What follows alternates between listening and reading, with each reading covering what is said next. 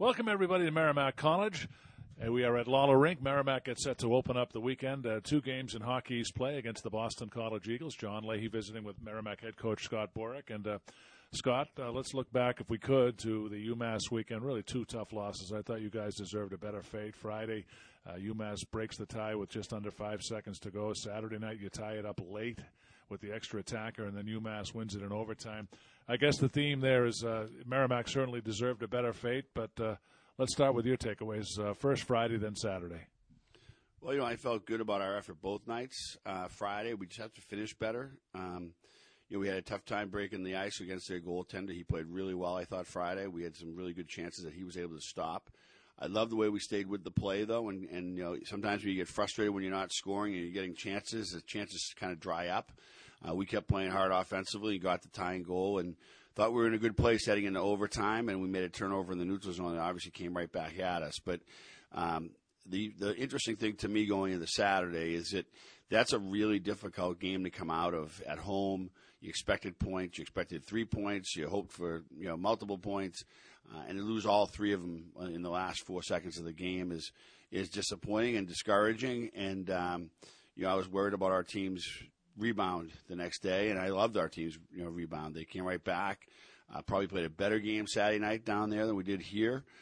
Put ourselves again in a position with a late goal to go into overtime, and then did. But unfortunately, had a power play goal scored against us. But I think our team is in a different frame of mind. We were disappointed with the results, aggravated, upset that we didn't get points when we felt we earned them. But you don't earn them until they're on the board. So I think we just got to finish better and finish the games and keep our composure and just move forward. And that's what we're going to try to do tonight. We talked a little bit about it off the air, the maturity level of this team. There's no moral victories in hockey, right? But certainly, Merrimack, it seemed like they felt like they should have gotten points out of that and certainly deserved a better fate. And you said it yourself, they seemed like they were angry after those 2 games, particularly Saturday. Yeah, I think that you claw your way back. You hate to see a call late in the game create something, and obviously it did, and put us shorthanded. And it was just a disappointing way for a game to end. For a weekend to end, really, the 2 teams had gone head-to-head and really toe-to-toe the whole weekend, and I was impressed with our fight back. I was impressed with their team. And you just like it to go the right way without it being aided in by a call. But it is what it is. We're shorthanded. We got to kill that and move on to the rest of the overtime. We weren't able to get through it, and that's why we didn't get the points. Prior to the UMass weekend, Scott, you indicated that you felt Merrimack was going to be a better team coming out of it. If you feel like the Merrimack is better because of it, what specific things did you see during that weekend that might have led to that conclusion? Well, I think we understand how physical we have to play to be a good hockey team with good results, and both those games were extremely physical, and I felt very good about where we stood in that fight. I also thought we did a much better job on our own end. Because they were a very good offensive zone team. We're probably playing a better offensive zone team tonight, but still we came a long way in our defensive zone and our defensive play in general against UMass. Because they really test you in that regard, and I thought our team got better without the puck, and that's going to be something we're going to need tonight. So hopefully that prepared us well for this series, but I think our guys we're ready to punch through. Steven Jandrick had a nice game on Saturday night, 2 goals. He takes advantage of the turnover early in the third to tie. I thought he was a presence out there. Yeah, he can really fly. When he's not playing well, it's usually because he's not moving his feet. He's not using his biggest skill. And he's had a couple of games this year where he's kind of watched. And I thought that he moved his feet. He was attacking. He got himself, the reason he got that turnover in the third period is because he was playing hard and playing forward. And he challenged the kid and got the puck. So I think that as long as he's doing that, he can be a really effective offensive player.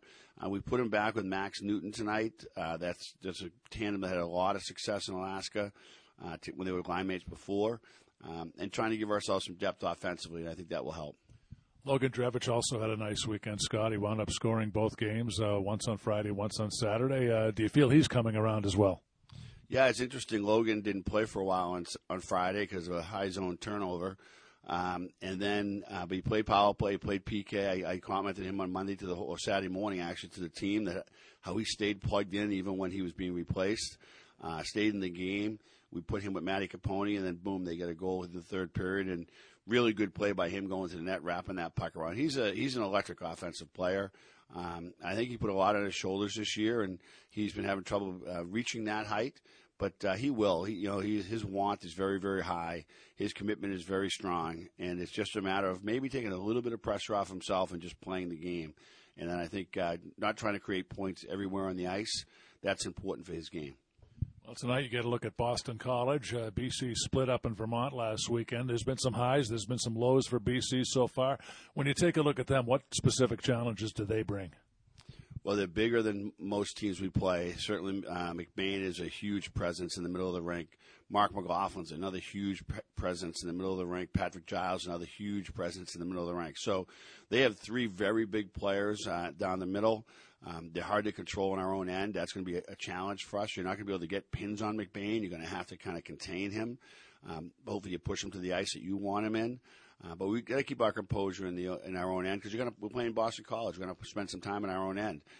Their defensive core is outstanding, maybe the best in the country.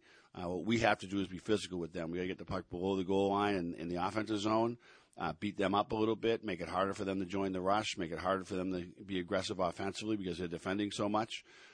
That's what our goal is. If we can do that, I think we'll give ourselves a good shot. And the biggest thing between BC this year and BC last year is Spencer Knight's not here. And so, he was, obviously we've seen it for Florida, he was the best. Not having him as a hole for them, but they're still good in net and they're still really good in the back end. So we're going to have to attack, and I think we can get rewarded where, Spencer could win the game by himself, and that's not going to happen tonight. You talked about the offense, and defensively, they've got five of the six defensemen are NHL picks, three of the top four defensemen in scoring, Hellison, St. Ivory, and Warren. So you're absolutely right. BC is loaded back there, and what will Merrimack have to do to kind of penetrate that D? We just got to keep moving our feet. I think when you play a team that has that kind of size, you have to drive your feet, make them use their arms, make them use their hands, make them pivot. Every time you make them pivot, it's a win for you. Against a smaller D core that was really good skaters like UMass Amherst, that's very difficult to do. We were physical. We ended up turning some pucks over. Against BC, the physicality, we have to bring it, but it's not going to be as effective. So we need to really make them pivot and make them play defense when we have the puck a lot more than they did last weekend. Well, Scott, it'll be fun tonight, and you go down to Chestnut Hill and then up to Maine for 2, and then Holy Cross. We won't see you until the 27th, but I'm looking forward to seeing you up in Maine as well as tomorrow. So good luck tonight, and let's get some points. Thanks, Sean. Really appreciate it. We're going to do our very best to do that. All right, he's Merrimack head coach Scott Borek. Mike Machnik and I will return with the starting lineups from Lawler Rink next. You're tuned in to Merrimack Warrior Men's Hockey on the Merrimack Radio Sports Network.